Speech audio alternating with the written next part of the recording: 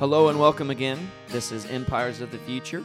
This is me, Denton, and I'm seated here with my co-host, Jackson, as we come along now this is the first podcast that we've done in 2023. Happy New Year, Jackson. Happy New Year. Yeah. How's your New Year been so far? Well, great, since we're on day 2. Yeah. I don't know what it was like for you yesterday, but we were a little down in church. I think a lot of people stayed up late, and we were more down yesterday, which was New Year's Day, than we were on Christmas Day, where I was pretty pleased with how everyone turned out.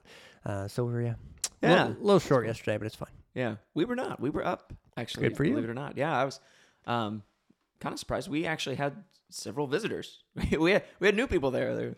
It was pretty cool. Great. But, it's that West Side thing. You're always saying the West Side's the best side, so apparently in this case, you were right. It's true. People said, New Year, new side of town. I'm going over there to that church. Right. Yeah, and so they showed up. Well, good. I'm glad you're having a good New Year. I'm excited about today. If you guys who are listening, remember from last week, we began our last podcast, we began our making our way through Mere Christianity by C.S. Lewis.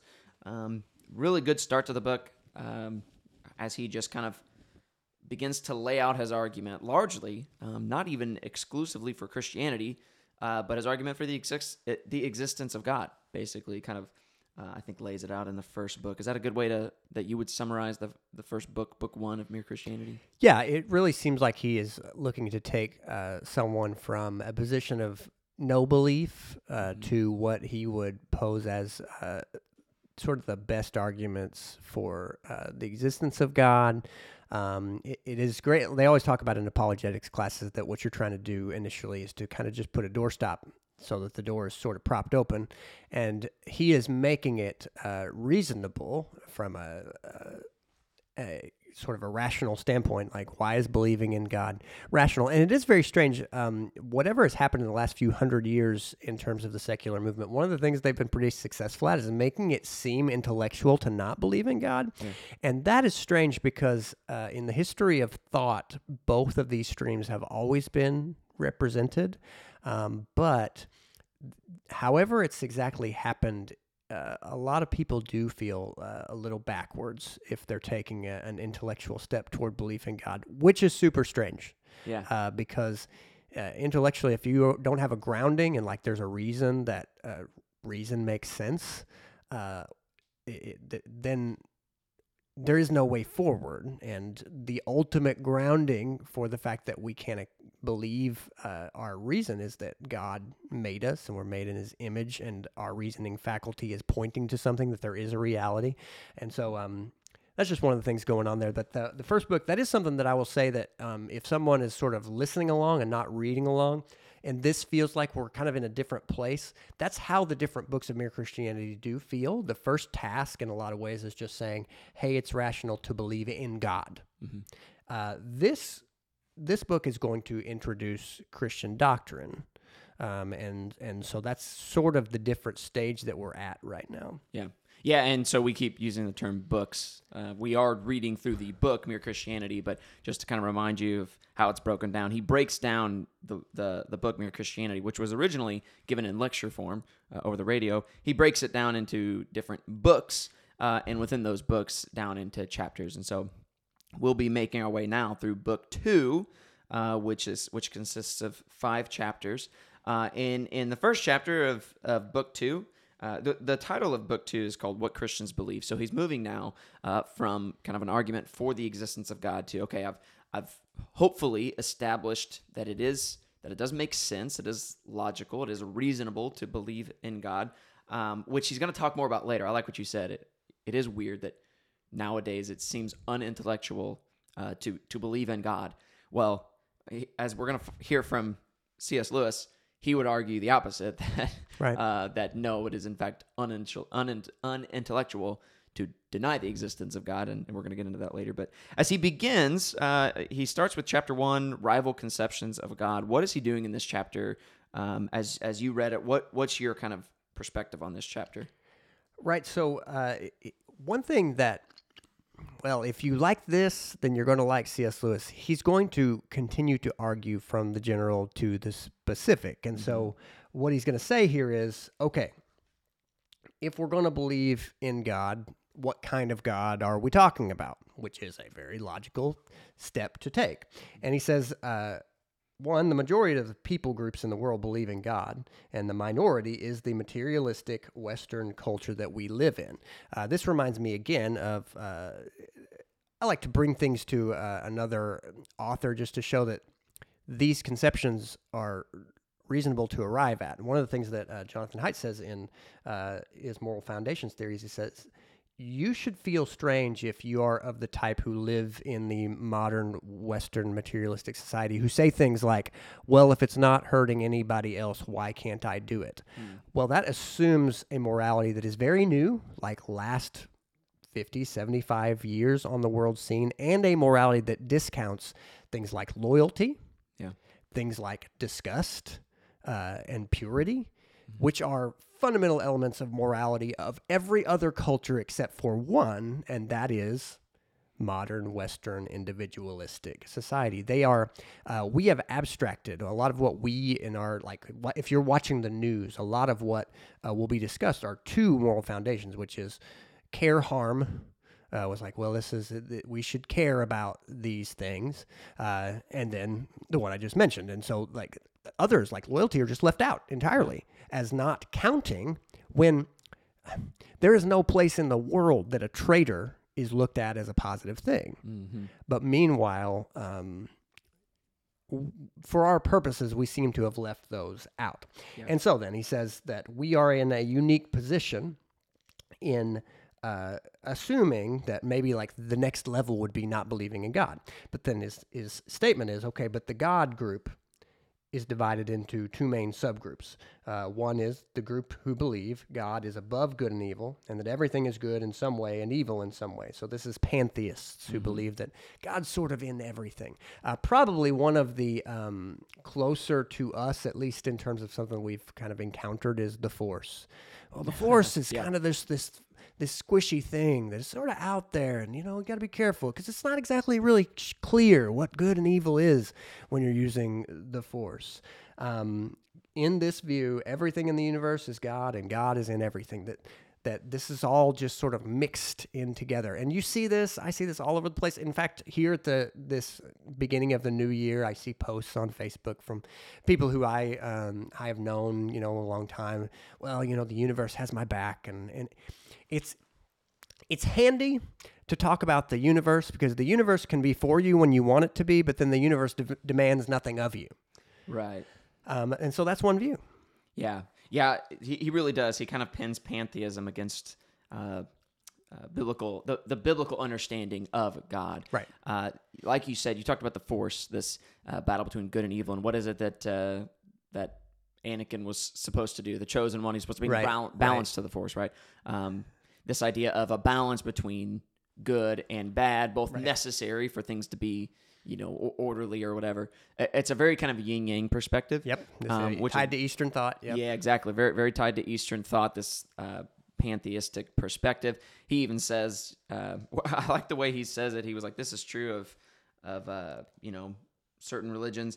He says, as far as I can understand Hinduism, it's true of them, which I thought was kind of funny because, man, I don't think if he's not understanding Hinduism, I don't believe I have much hope. I don't think I have a chance, and that's But true. The problem with a lot of Eastern thought is, you know, like, Denton, our lives are as a leaf flowing down the river, ever in change, but never truly changing. And it's kind of like, what? What exactly does that mean? And that's a part of what Eastern thought does. Yeah. And you can see, again, Star Wars being tied to Eastern thought.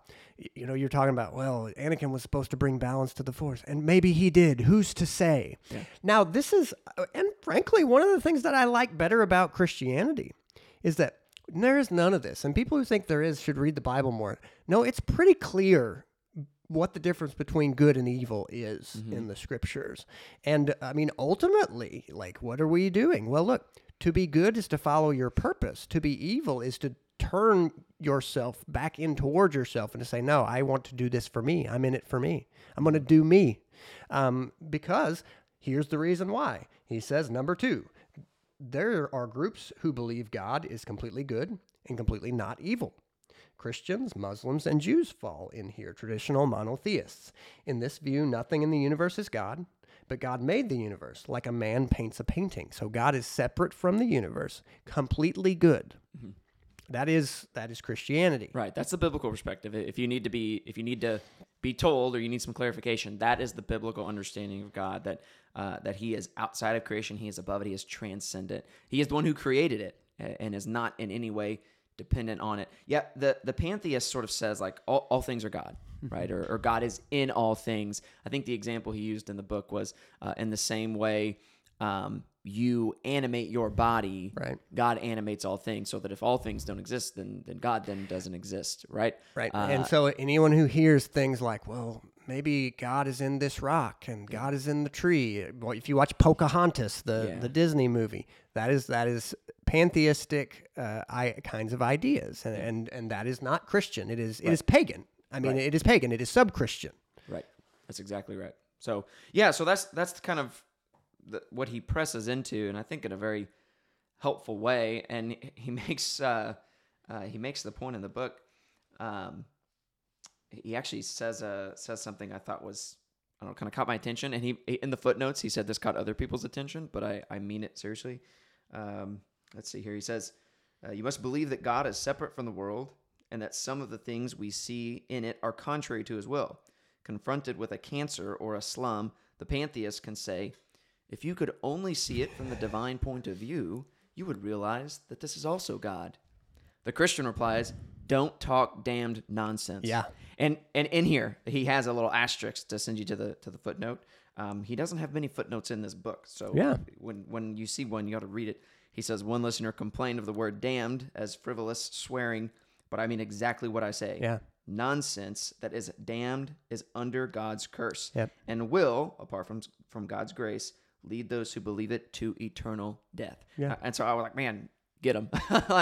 That was so good, the way he says that so clearly. But yeah, the pantheists can literally say things like that. Well, what is cancer but just another form of life, and God is even in the cancer. Right. You might see it as evil, Right. But from another perspective, a higher perspective, if you will, you would see that no, it is no more evil or good than whatever else.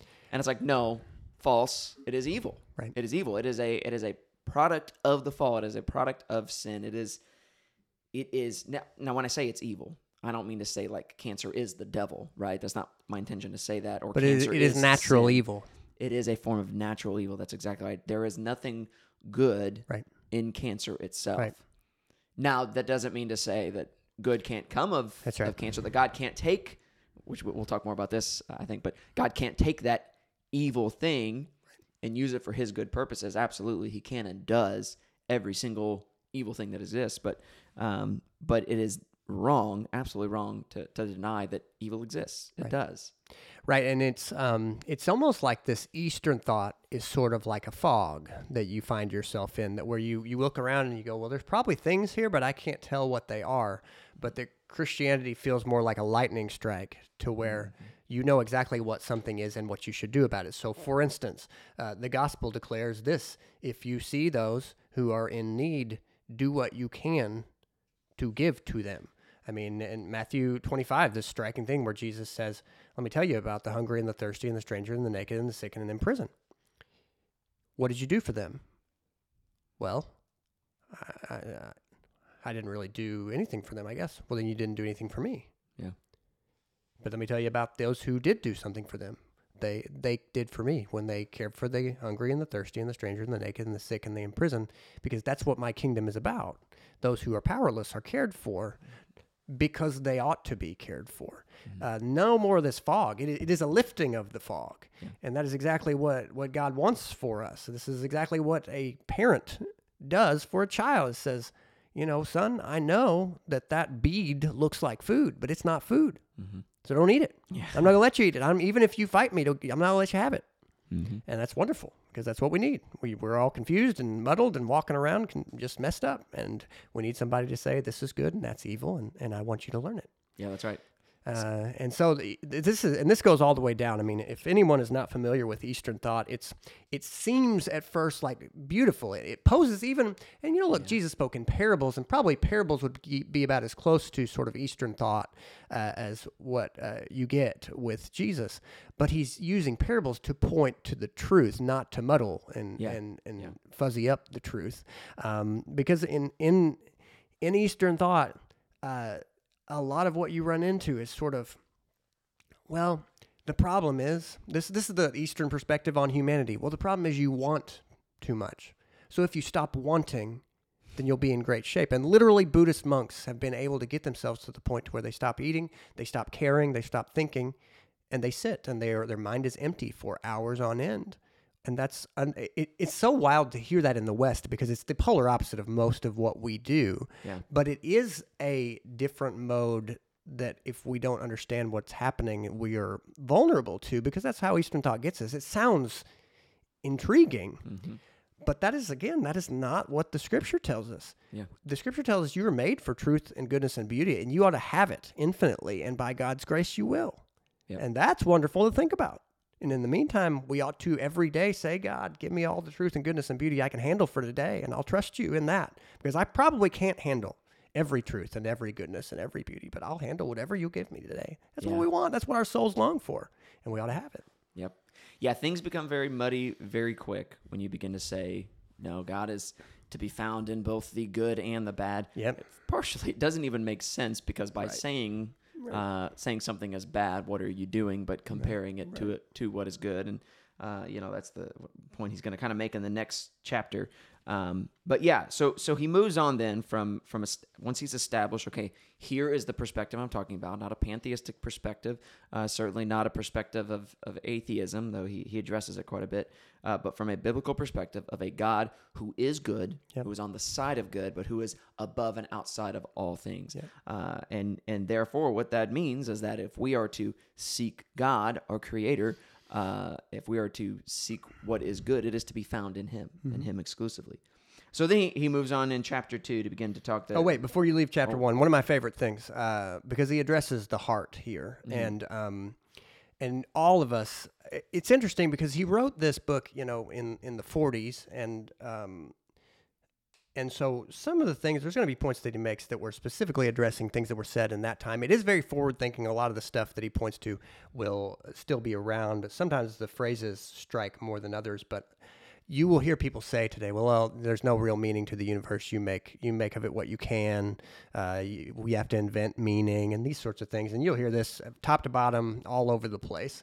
And I think the question he asks is, okay, but does your heart believe that? Is your heart okay with that? The way he states it is, if the universe is so meaningless, why do you react so strongly against it?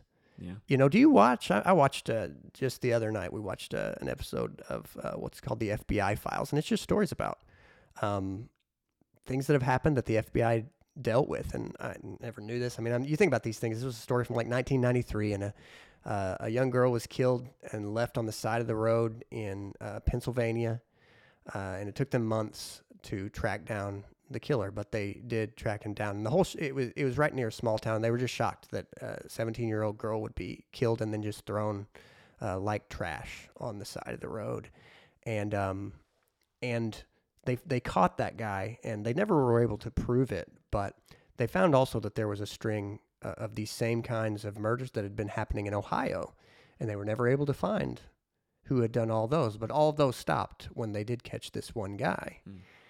And you think about, what would it take for somebody to do something like this over and over and over, month after month, or however often this was happening? Does your heart really say to you, well, who's to know what really is good and really is evil? Yeah. Isn't there something about you that says, no, that's an awful world to live in, and I don't want that world to exist, but it is the world that I live in right now? Doesn't that make you long for a better world? Don't you react really strongly against the fact that, look, that was somebody's daughter, that was somebody's friend, and her life was ended in a horrible way. Yeah. To be raped and then killed. Yeah. It always haunts me to think about what her last minutes and hours were like, and when I hear these stories, Well, it should, because there is real good and there's real evil, and our hearts believe that. Our hearts Yeah. really believe that. Yeah, and that's exactly the point he's making. Like, who in their right mind doesn't hear that, what happened to that girl, and say that is so evil? And we are repulsed by that, and we want to pull away from that and say we hate that. But take the logic of we just read by him, about the cancer. You can say from a certain perspective and in a pantheistic worldview, well, cancer in and of itself really, if you look at it a certain way, isn't evil. It just is, right? It's, a part of the world we live in, and even God is in the cancer. Okay, now take that, and instead of cancer, replace it with rape and murder. And the answer is no, absolutely not. That is evil. From no perspective Right. can you claim that God is somehow for this in any way, shape, or form, because God is good, Right. and he is opposed to what is evil. And that's exactly right. You respond to it the way you do. All people do. We all respond to this kind of evil the way we do because we know it is evil, Right. instinctively. Right. It's as simple as that. And yet that in and of itself is not all that simple the more you think about it. Right. And so then to refer back to what you mentioned earlier, okay, but what do you mean that God can work good? Well, the classic text on that is, Genesis 50, where we have Joseph, who though he is thrown in a well, left for dead by his brothers, God orchestrates that he would be pulled out, and though he would still struggle, he would be enslaved, he would suffer in jail, but ultimately Joseph saved thousands of people in Egypt, including later his brothers. Yeah. And his classic line is, his brothers, when they meet him again, they are sorely afraid of him, and they should be, but he says, don't be afraid. What you meant for evil, God meant for good. That's right. That God is in our world doing work behind the scenes that we don't know. Okay, but should we let evil go then? No, he tells us, you address all the evil that you can with your wisdom and in your strength on a day-to-day basis, but know that you work underneath my strength. Yeah. That I'm working in all kinds of ways, but you don't have to be confused about, well, maybe that thing, maybe, somebody being left on the side of the road, maybe that's actually good. No. Act in your wisdom. He's not making a world to where it's like, maybe blue is red. No. Yeah. Blue is blue. It all is what you think it is, and you should be doing good as you can. Just know that he also is doing good. Yeah. And that he will work in any number of ways so that his purposes go forward. We really do fight evil day by day. Spiritual warfare is a real thing, so we want to tell the truth and do the good things that we can and bring about all the beauty that we can, because that's what our world needs. These things are like lightning strikes around us every day, and every one that you do is another salvo in the good fight. And this is the good fight that we ought to be engaged in. Yeah, that's right. The problem of evil has been something that the Christian church has been answering for, generations, right? And it's been an argument used against God, against the belief in God, and it was one that C.S. Lewis himself held to for a time, saying that, well, when I look around, I see all the evil in the world. Therefore, the God of the Bible, at least, who's supposed to be good, doesn't exist, or at least if he does exist, he's not all powerful, as the Bible says. And just yesterday in my sermon, as I was preaching, I brought up this point, and it's made by Tim Keller in his book, The Reason for God. I think he treats the problem of evil really well in an accessible way in that book. But in the book, he references a philosopher, and I'm going to forget his name now. But this philosopher is from back in the 1980s. He wrote on this issue of the problem of evil, and he made the point that because we can look around the world and see so much pointless evil, then the God of the Bible, God who is good and powerful, can't exist. There may be another God that exists, or no God, but a good God, as the Bible lays out, can't exist because there's so much evil, and it's pointless evil, he calls it. Well, the problem with his argument is that he is assuming that because he can't see a point to the evil, there is no point to it. Right. And what you just referenced, what Joseph said to his brothers, as for you, you meant evil against me, but the Lord meant it for good. We read that, or something like in Romans 8, where he says, all things work together for the good of those who love him and are called according to his purpose. Right. We know that all things that happen in this world, good, bad, evil, all of these things, they're not pointless. Right. They are not pointless, but rather God has a purpose in all of it. And that's good news for us as Christians.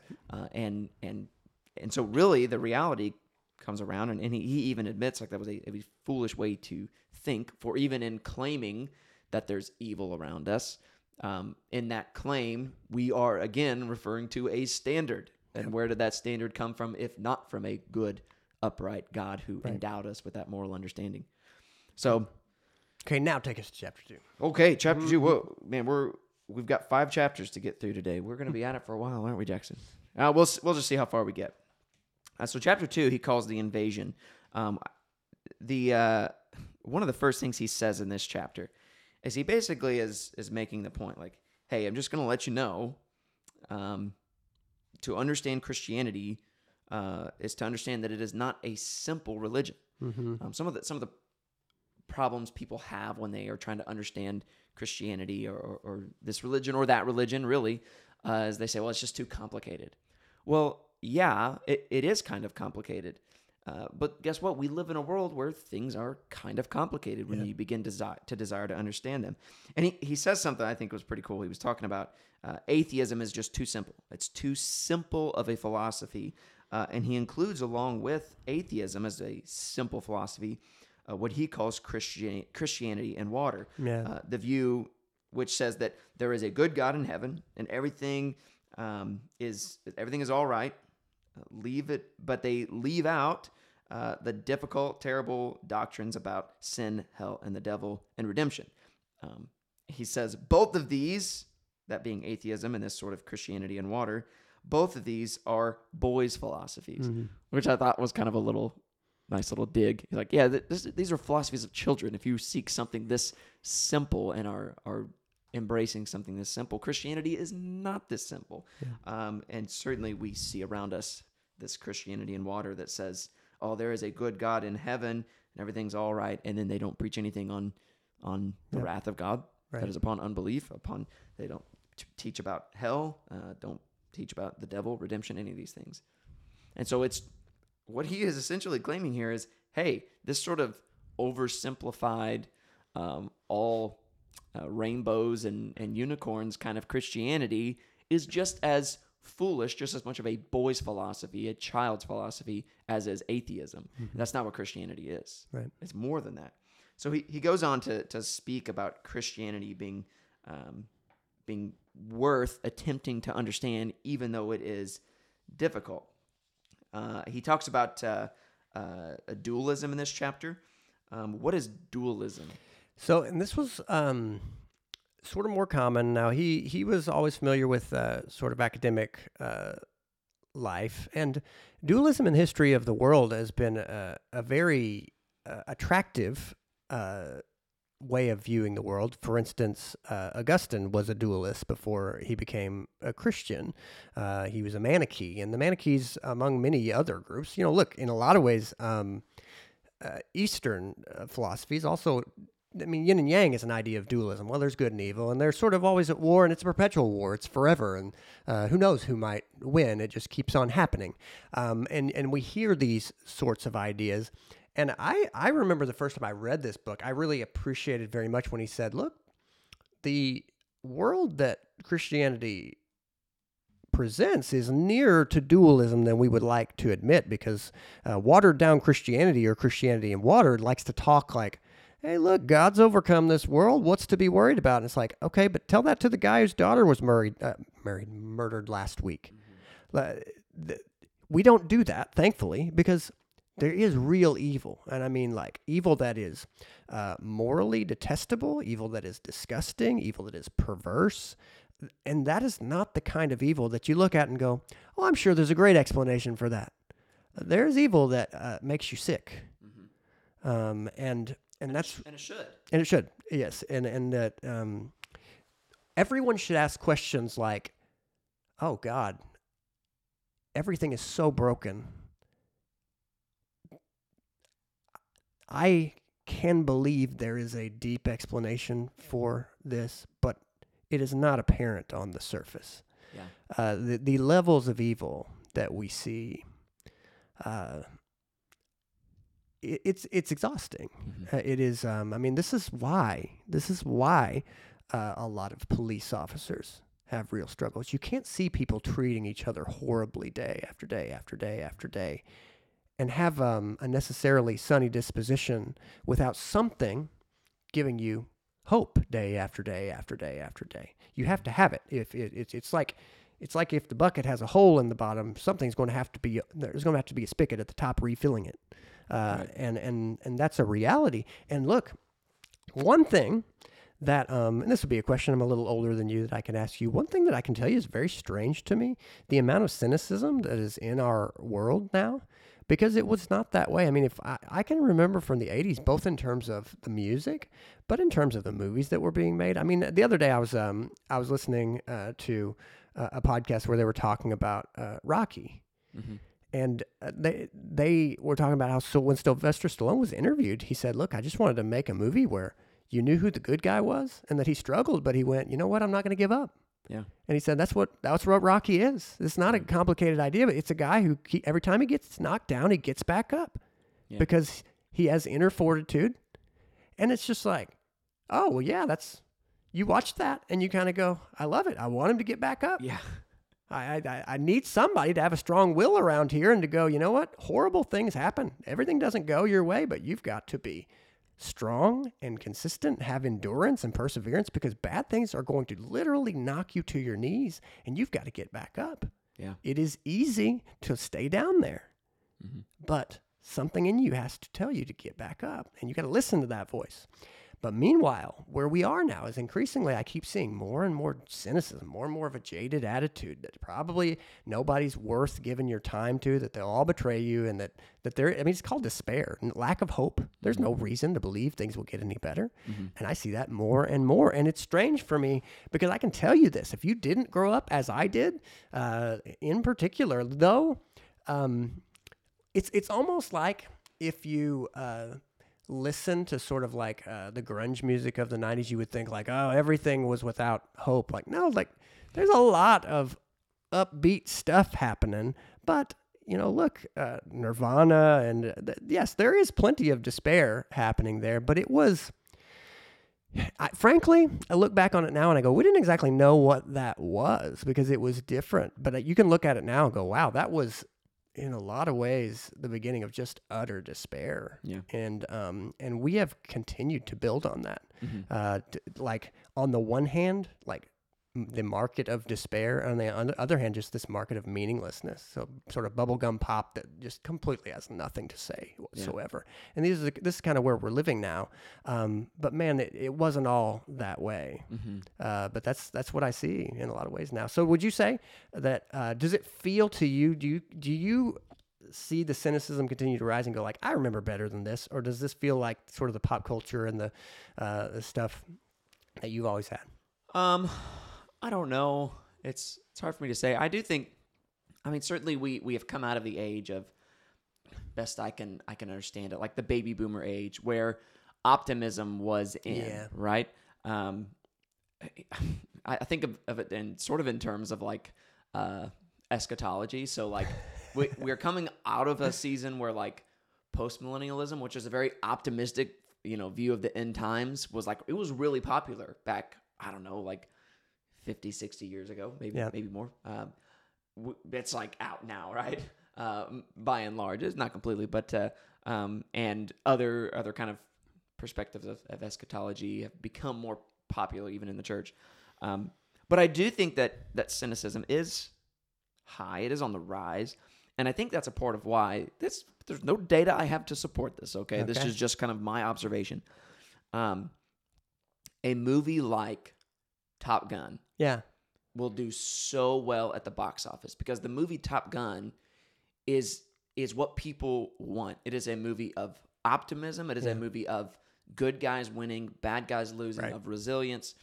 But even you go back to like the Marvel movies. I mean, a part of why the Marvel movies, I think we're seeing a decline in the quality, maybe, if you ask my opinion, but I don't think it's completely gone. But I think, starting with like Iron Man, Captain America, especially the first Avenger, you see sort of the popularity that grew in these movies, culminating in like the finales of Avengers, Infinity War, Endgame, and you see like one of the hallmarks of these movies, what makes them so great, is the resilience. It's the Captain America getting beat down and getting back up and saying, I could do this all day. Yeah. Like, those movies, I think, are resonating, are hitting hard because they're fewer and fewer and fewer. The same way, things are valuable because of scarcity.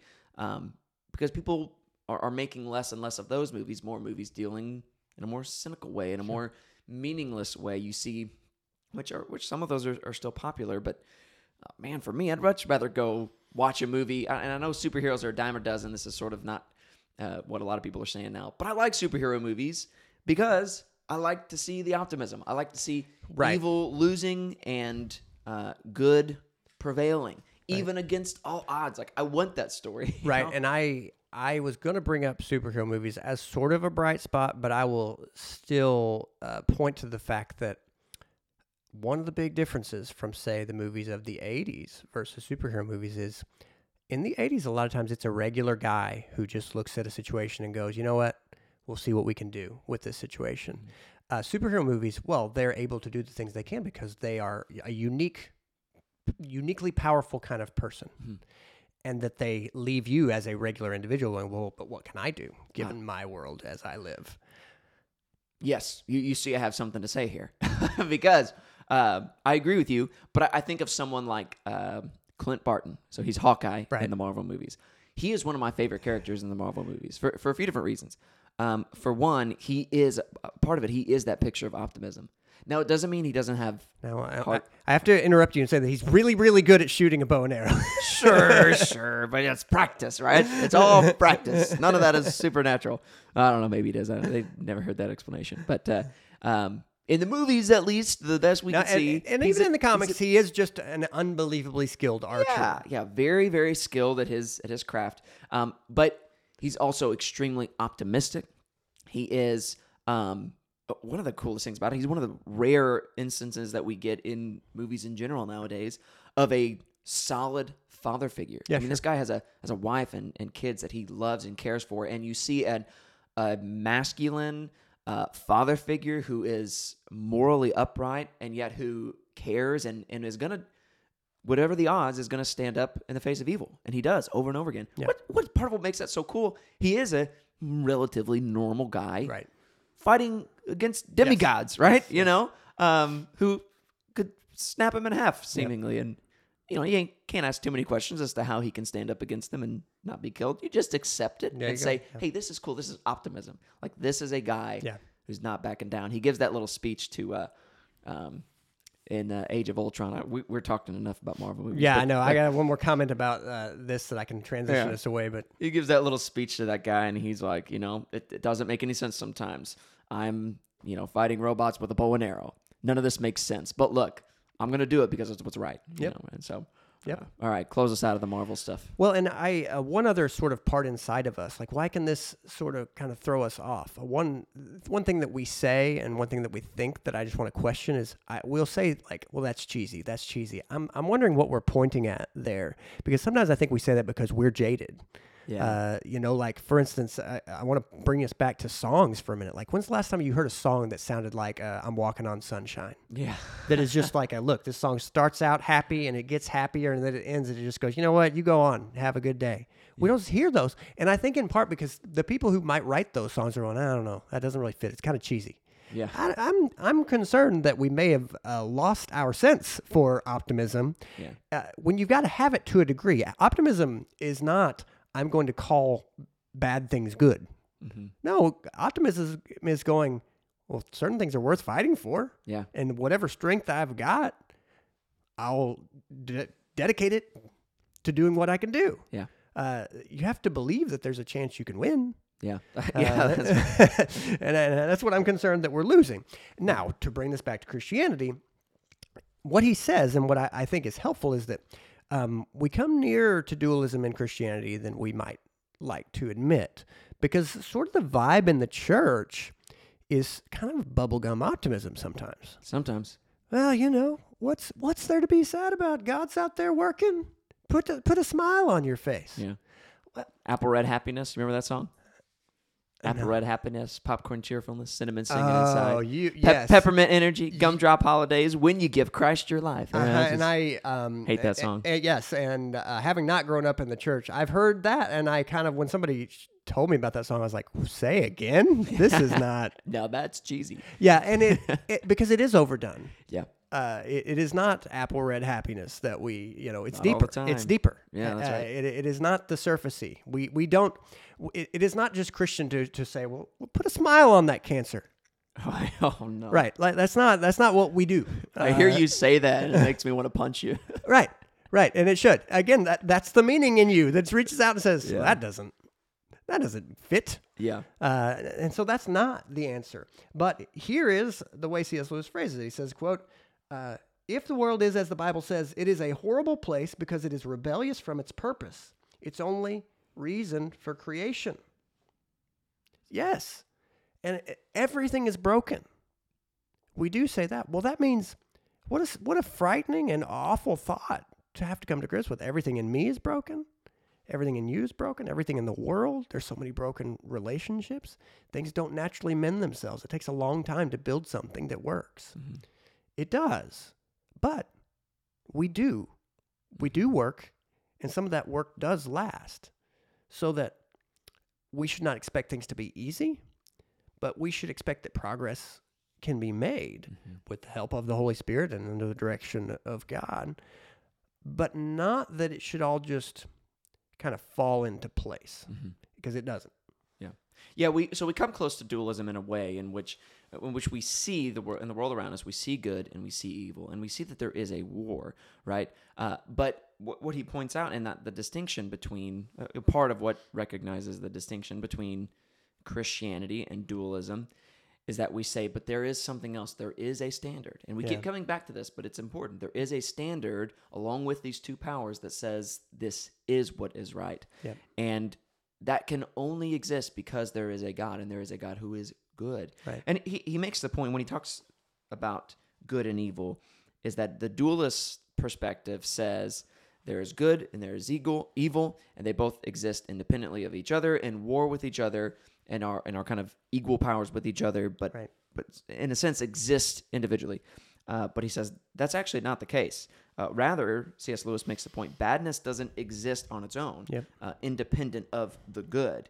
We only know something to be bad because we know what is good, because we know what is right. We only know what a crooked line is because we can compare it to a straight line. We know what a straight line is. And this is the point he makes. It's like, he says evil is a parasite, not an original thing. And even when we see evil in the world, we see that it is a perversion, it is a corruption of goodness, because so often that is what motivates the evil. So when someone engages in sexual immorality, well, why are they doing that? Oftentimes it is stemming from some sort of desire for pleasure. Well, pleasure is a good. Pleasure is a good thing, but it is the distortion of that good thing to which evil comes about, bad comes about. Right. And so this is true of all evil we see in the world around us, that it does not exist on its own, independent of good, but rather it is a parasite. I heard it said one way that evil or sin, we might say, is like rot on a tree. Yeah, it exists. We can point to it and say, "What is that?" Well, that is rot on that tree. But if there were no tree that existed, there would be no rot. Right. Rot can only exist on a tree, right? It can only exist on that which is good. Evil is that way. Badness is that way. It is a parasite. It is rot on a good tree. It is a perversion of what is good. That's different from the dualist perspective that says these are two independent, equal powers waging war with one another. And that's the point that C.S. Lewis is making. He's like, well, no, that's not really the way it is. Rather, bad exists as a parasite to the good. Right, and I appreciated this as well. One of the statements he says in here, he says, this is the strength of Christianity. It's just turned enough that it seems to make sense. Reality is strange. If there's one thing that you could summarize me being a kid, I just found reality really strange. I mean, and if you can't remember look, the earth just keeps revolving around the sun. It's like, okay, is it getting closer or farther? No, just kind of going around in a circle. That's weird. That's everything that I experience. You know, it's not like I throw a ball and it just kind of starts going in a circle forever. That's weird. Well, I don't understand it. It's just really weird to me that that's the way things are. I remember when I was a kid and somebody told me this is how babies come about. And I was like, that is where everybody comes from? No. That can't be right. That's weird. That can't and be he right. references that in here, and I'm like, yes, that's weird. That's just weird. So many things are weird. Yeah. And I mean, in part, this is the comedian's impulse. Yeah. Like, noses are weird. The fact that we all have this thing on the front of our face, which is where we're all looking all the time, that just like, hey, it might have a booger coming out of it, and might just, they typically are putting out liquid that is gross. It's like, yep, that every face comes equipped with one of those things. Did you just say booger on our I podcast? sure did. Oh, my Probably the first goodness. time. Yeah. That's weird. I mean, it is weird. And this is where you have to get to see where he's operating. It's like, look, reality is weird. Yeah. But we get used to it. Yeah. But on its face, it is strange. Yeah, you're a much deeper thinker than me. I was told, oh, yeah, the Earth is a big ball, orbits around the sun, just goes in a circle. And I said, okay.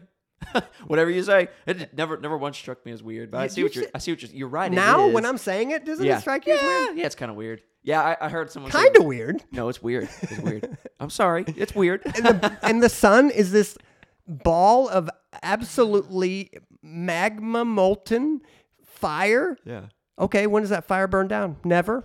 Keeps on nuclear exploding over and over again and doesn't get consumed. It just keeps on going. It's pretty cool. It's weird. Like but it's how? Cool. Yeah. That's not like any fire I've ever dealt with. They usually, you start them and they quit. Yeah. I heard someone say recently, you know what's strange about life is that in order to fall asleep, you have to pretend like you're asleep. Uh-huh. Oh, sleep is think about that. one of the weirdest things that you can talk about. If you want to fall asleep, lay down, do what you would do if you were sleeping. So lay down, close your eyes, be very still, and then eventually you will just be asleep. Right. What? You have to pretend like you're doing it in order to do it. I think that's funny. Well, but the other weird thing, I mean, like you can really try to make yourself fall asleep, and that's one of the surest ways to not fall asleep. You kind of gotta get in the position and then not focus too much on it happening, and then it just seems to happen. So yes, there's a lot of things. Like I could bring up a whole lot of things and say they were really weird. But a part of this too is you grew up with plenty of brothers and sisters, and I grew up by myself, just sitting around with my own thoughts. Thinking. That's a dangerous place to be. It certainly was. Man, praise God, He saved you out of that. Just a couple more quotes, and I have a feeling we'll probably do chapter 3 and call it for today. But he says, quote, "The shocking thing about reading the Bible is how close to dualism we get from the roots of God's creation. We are now in enemy-occupied territory. Every day is an all-out onslaught from the world, and we are right in the middle of it. Yes. The devil is real and aims to destroy every single person I know. Plain and simple, and church is a transmission from our friends at home base. No wonder everything prevents us from getting there. It is the one place we can get our bearings to hear the truth." End quote. Mm-hmm. I love this. He kind of has this whole section on this. Part of the difference between dualism and Christianity, it's not a denial of a battle between good and evil, but it is a re-description of what that battle is. It's not just like two equal powers going to war with each other. It is, as C.S. Lewis describes it, it is a civil war. It is a rebellion that has taken place. Right. He says it in the book, he said, but it does not, but it does not think this war is between independent powers. It thinks it is a civil war, a rebellion, and that we are living in a part of the universe occupied by the rebel. Yep. And when he says it, he means Christianity. In the Bible, and the Bible. He says we are living in the part of the universe occupied by the rebel. That is where we are at. We are here living on this earth. We are living in enemy territory, he says, as you just said as well.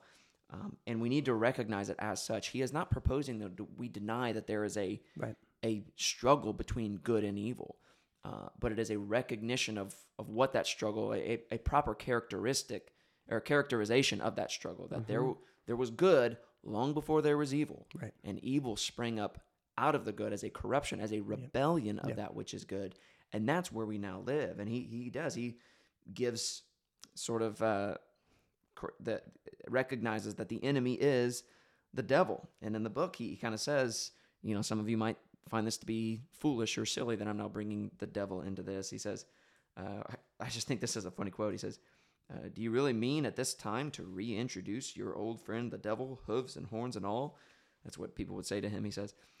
Well, at this time of day, or what time of day has nothing to do with it. And I am not particular about the hooves and the horns, but in other respects, my answer is yes, I do. He said, I do not claim to know anything about his personal appearance. And then, check this out. I thought this was a savage answer. He says, if anyone really wants to know him better, I would say to that person, don't worry. If you really want to, you will. Whether you will like it when you do is another question. Yeah. I'm like, ooh, savage. It's savage, but it's true. He's saying, hey, look, you do not really want to get to know the devil. That is not something that you should desire. And people who do desire to, they will get their wish granted, and they are definitely not going to like it when they do. But this sort of living in enemy-occupied territory reminds me of another book that he wrote, which kind of is built out of this idea, I think, and that being the Screwtape Letters. The premise of, as you know, Jackson, but the premise of the book being that it is a sort of older, wiser demon writing to a sort of understudy, if you will, or a nephew, right? At kind of instructing him, training him on how best to deal with his patient, that is a human being, and how to keep him from Christ, and if he is a Christian, how to sort of make him stumble along the way, and it sort of perpetuates this idea, sort of fleshes out this idea that we live in enemy territory, right? And that is an important thing for us to realize, that is a part of why we see the battle between good and evil. We are in enemy territory, right?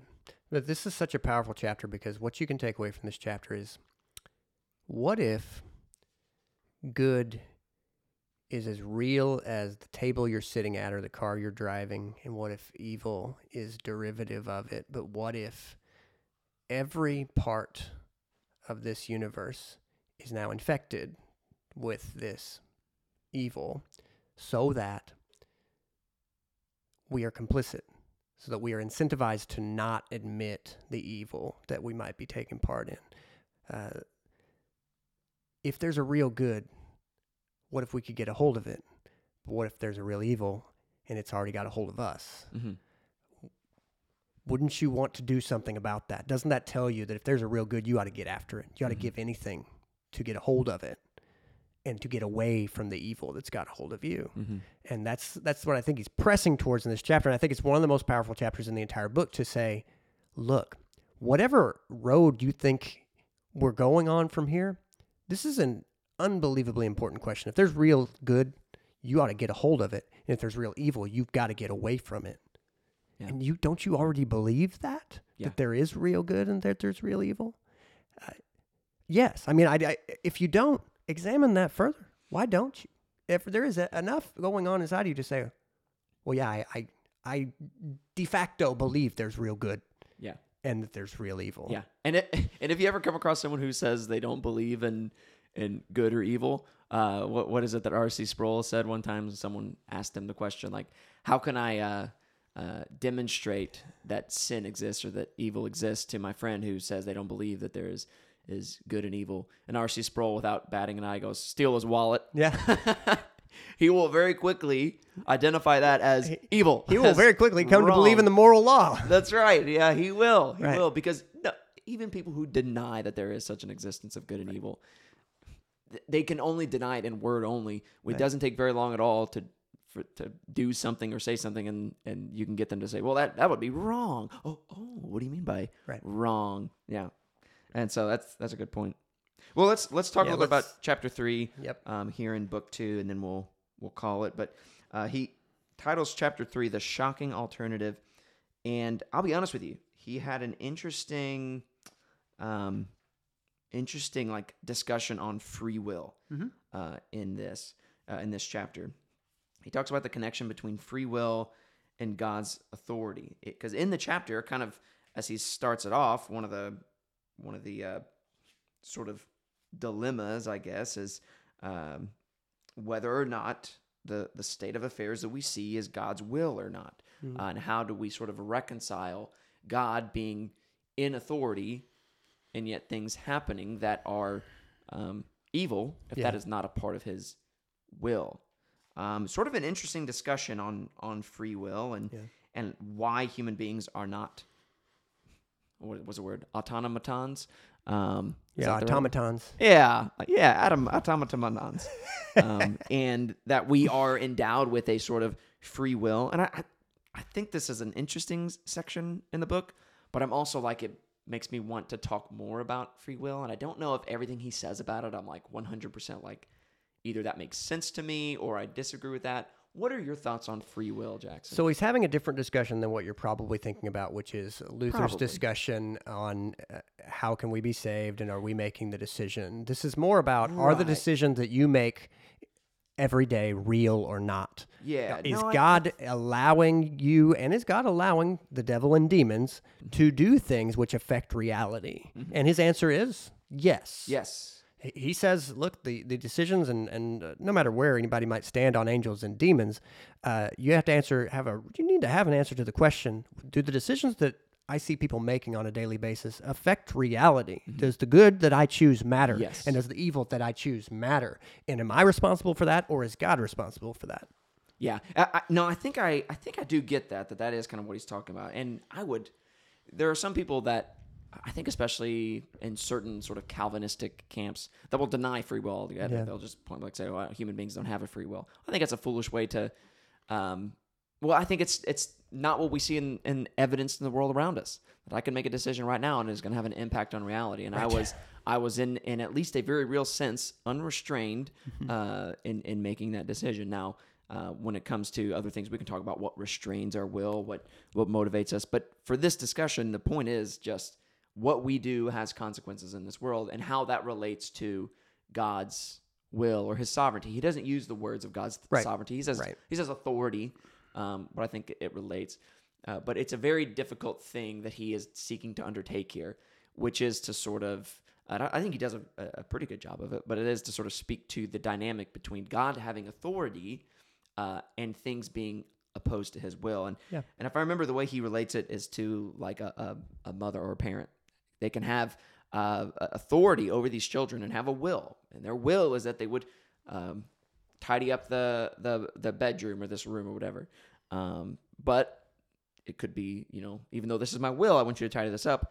I'm not going to come up here and take the whip to you and make you clean it up. Right. It's up to you to clean it up. Well, then the mom could come back to that room next week and it be in complete disarray. Well, it's in complete disarray according to the mom's will. Because she allowed them to choose whether or not to do it, and yet outside of her will, and that she would will that it be cleaned up. She would desire, she would have it to be cleaned up, and so it is in one sense within her will, but also opposed to her will as a mother. And you can apply this example in various ways as well. But that's kind of what he gets at, which I think is a helpful way of sort of trying to answer this question that people have been asking for a long time of how does human freedom and decision making impact the world if God has authority and is sovereign over all things? Right. Because the answer is it does. Yeah. It does. But I think the ultimate answer is it does, but all of that within God's sovereignty. Like, we have a free will, but even within our free will, the decisions we make, the choices we make, all of that is ordained by God. We don't understand how the two can be true at the same time, how we can have a truly free will and we can have responsibility for the decisions we make, the choices we make, and how God can be sovereign over them to the point that not only is he just like, no, we're going to do them, but it is orchestrated according to a plan that he has made eternity past, that we would make that decision. I think it's a difficult question to answer, and he doesn't get all the way into the nitty-gritty of it, which is good for a book like this.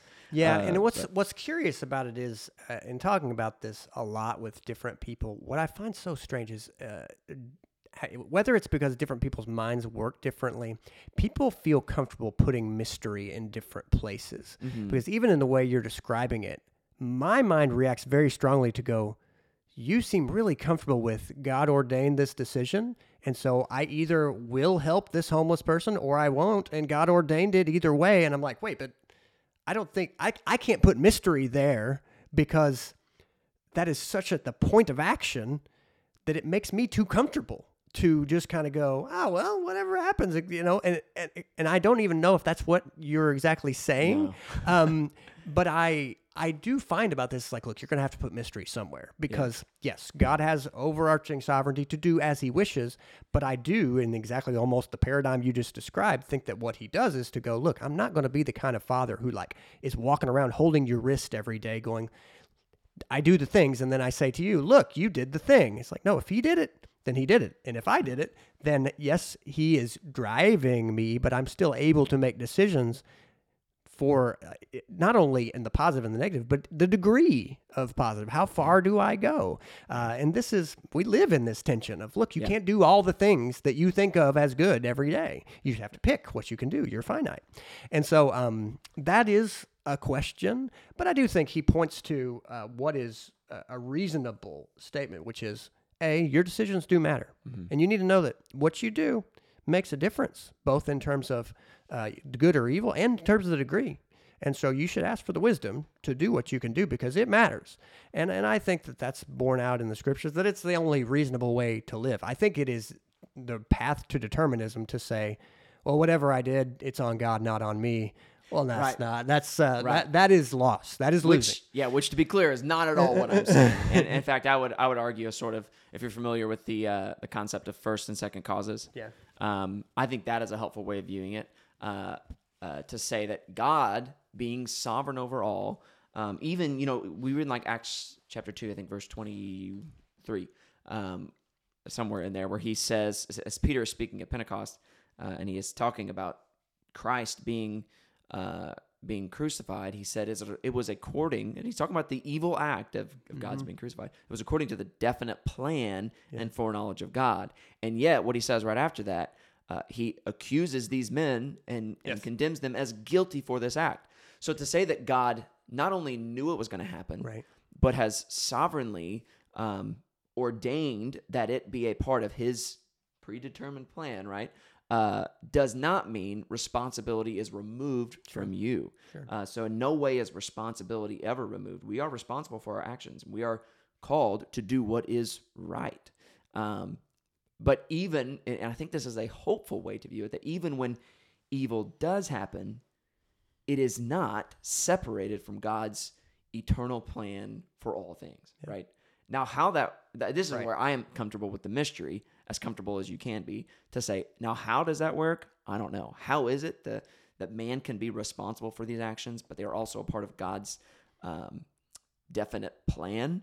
I don't know, but I know that it is. And then that would be a point to where I say, that's about the limit that we can do, because we are nowhere told to go ahead and say, well, God knows I'm only capable of so much, and so I should just let myself off the hook as far as like, I'm tired today. I can't be doing, I can't be pushing myself for this or that. It's like, no, I mean, the scriptures are pretty clear. Push yourself to do the good that you can do. Exactly. Because the day is short.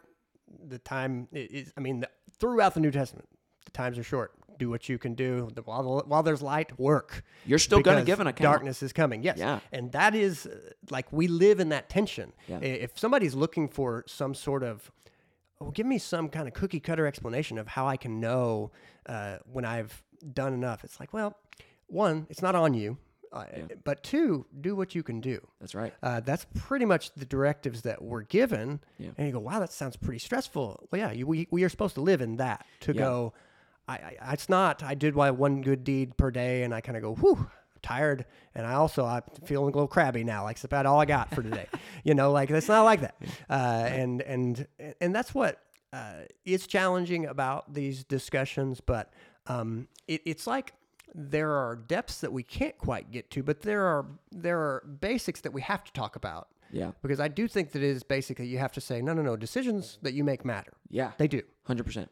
If you don't believe that they do, it's a real problem. I would have a hard time getting myself out of bed in the morning, because it's like, look, if I can't make any difference, then man, I can tell you some really easy ways to just chill out. Yeah. I'm good at chilling out. Yeah. But it's not the call.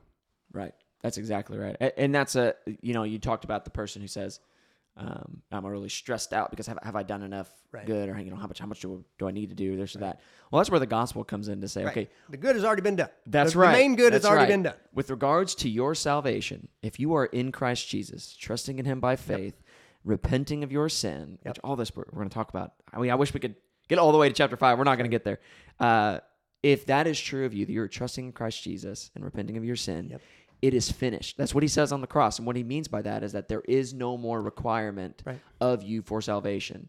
It has been fulfilled in Christ Jesus. His perfect righteousness is now counted to you, Right. as Paul says in the book of Romans. So that when the Lord looks at you, Yep. So you don't have to he is prove not- anything. that's You right. don't have to. He is not looking at you saying, have they done enough? Well, there was more good they could have done today. Oops, missed that. Well, that'll cost again. No, he is looking at you as he looks at his son, perfectly Yep. righteous. Yep. That's the good news of the gospel. And so if you are one who says, well, if I am called to do good and this is what is expected of me, certainly as a believer, how will I ever know if I've done enough? Well, look, depends on what you mean by enough. Right, because know? when you flip the coin and you go, okay, then knowing your status is secure, out of gratitude, love people and do what Yeah. you can do. Okay, and what?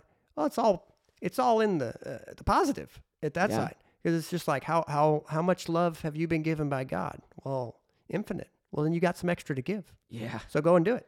It's freeing. Give- It's freeing. Right, to and rest in that's God's how grace. it and that's helpful, because that is good theology, what you just gave, which is to say, stop trying to prove yourself, but know that you've been accepted completely, without strings, in Christ.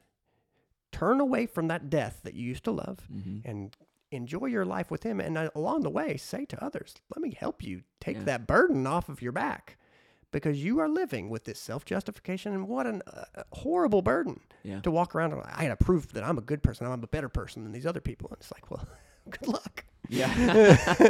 There's a lot of That's there's a lot of stuff going on out there, and a lot of Yep. people are frankly more talented than you are, and you are. I don't know. I mean, it's in a lot of ways, it's a burden to be given a lot of talent, because then you're going to be better at trying to prove yourself. Like, Yep. now, let it go. Yep. Let it That's go. exactly right. So a few quotes from this chapter that really put a point on this. He says, quote, "The sin we know Satan got into because he taught it to humanity was about wanting to be God. Anytime there is a self, there is a possibility of putting self first. Thus, the idea of choosing one's own destiny being like God and all the rest," end quote. And so building on that idea, man, what a powerful quote. He says, "We see from this a whole sad history of humanity looking for something other than God that will make him happy.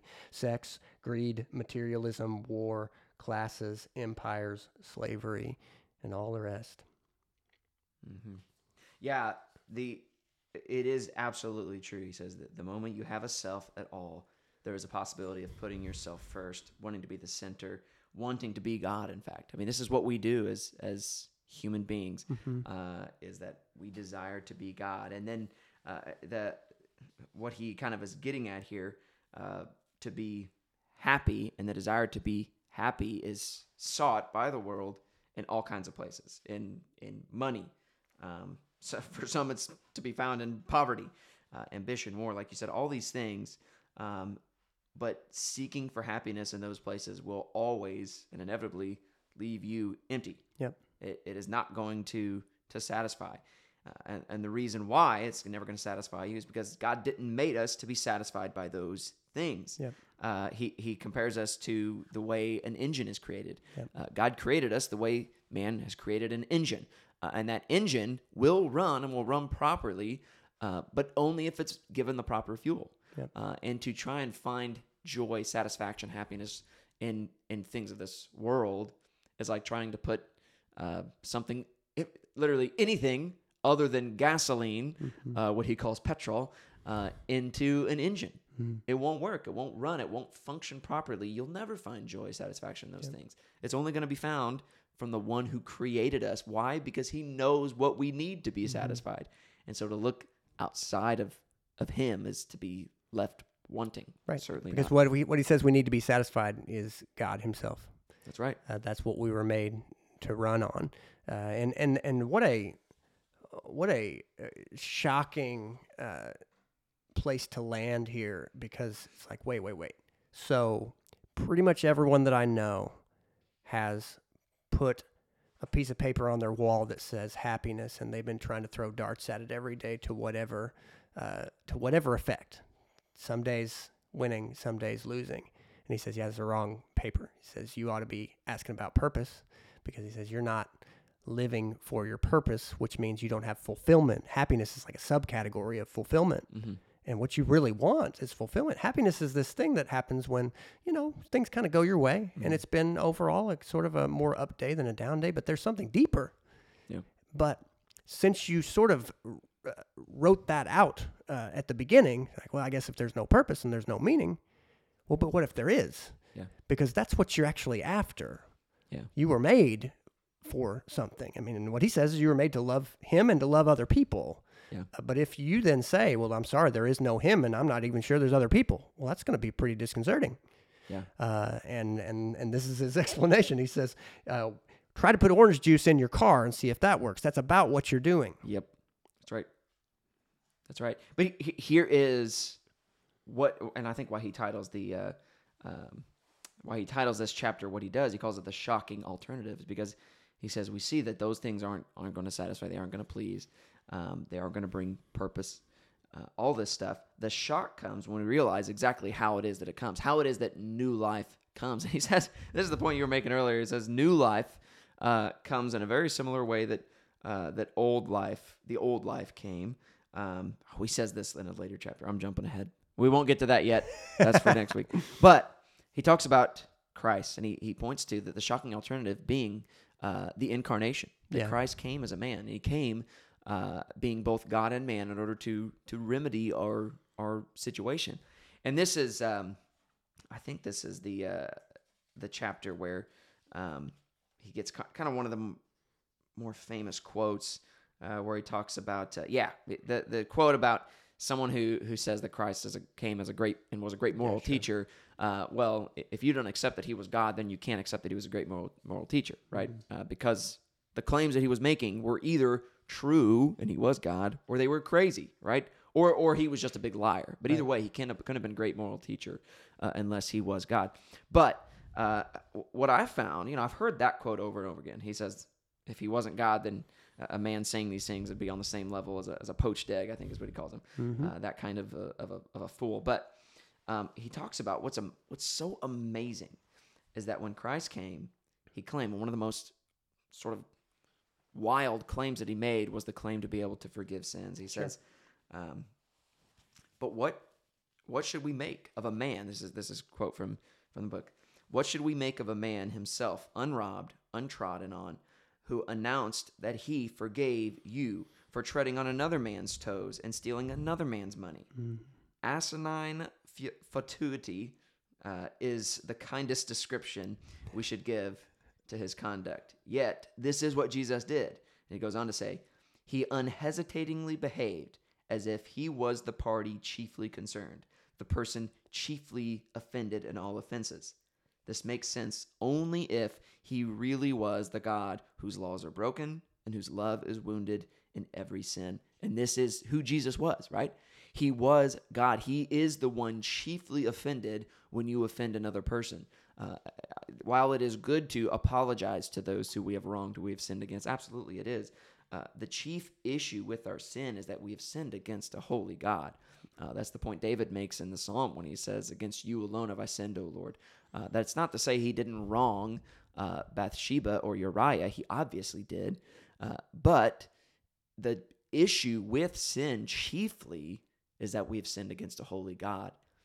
Christ came to be that remedy that we need, to provide for us the fuel that will make us whole as human beings. It's to be found only in him. And he came as God. And this is the claim that C.S. Lewis just hammers home and does so by making that quote that he makes later. But this is good news that Christ entered the world. He is the shocking alternative that has entered into the world to save us from our sin, to make right what has gone awry, honestly, and ultimately to put an end to the civil war that we see taking place around us. Right.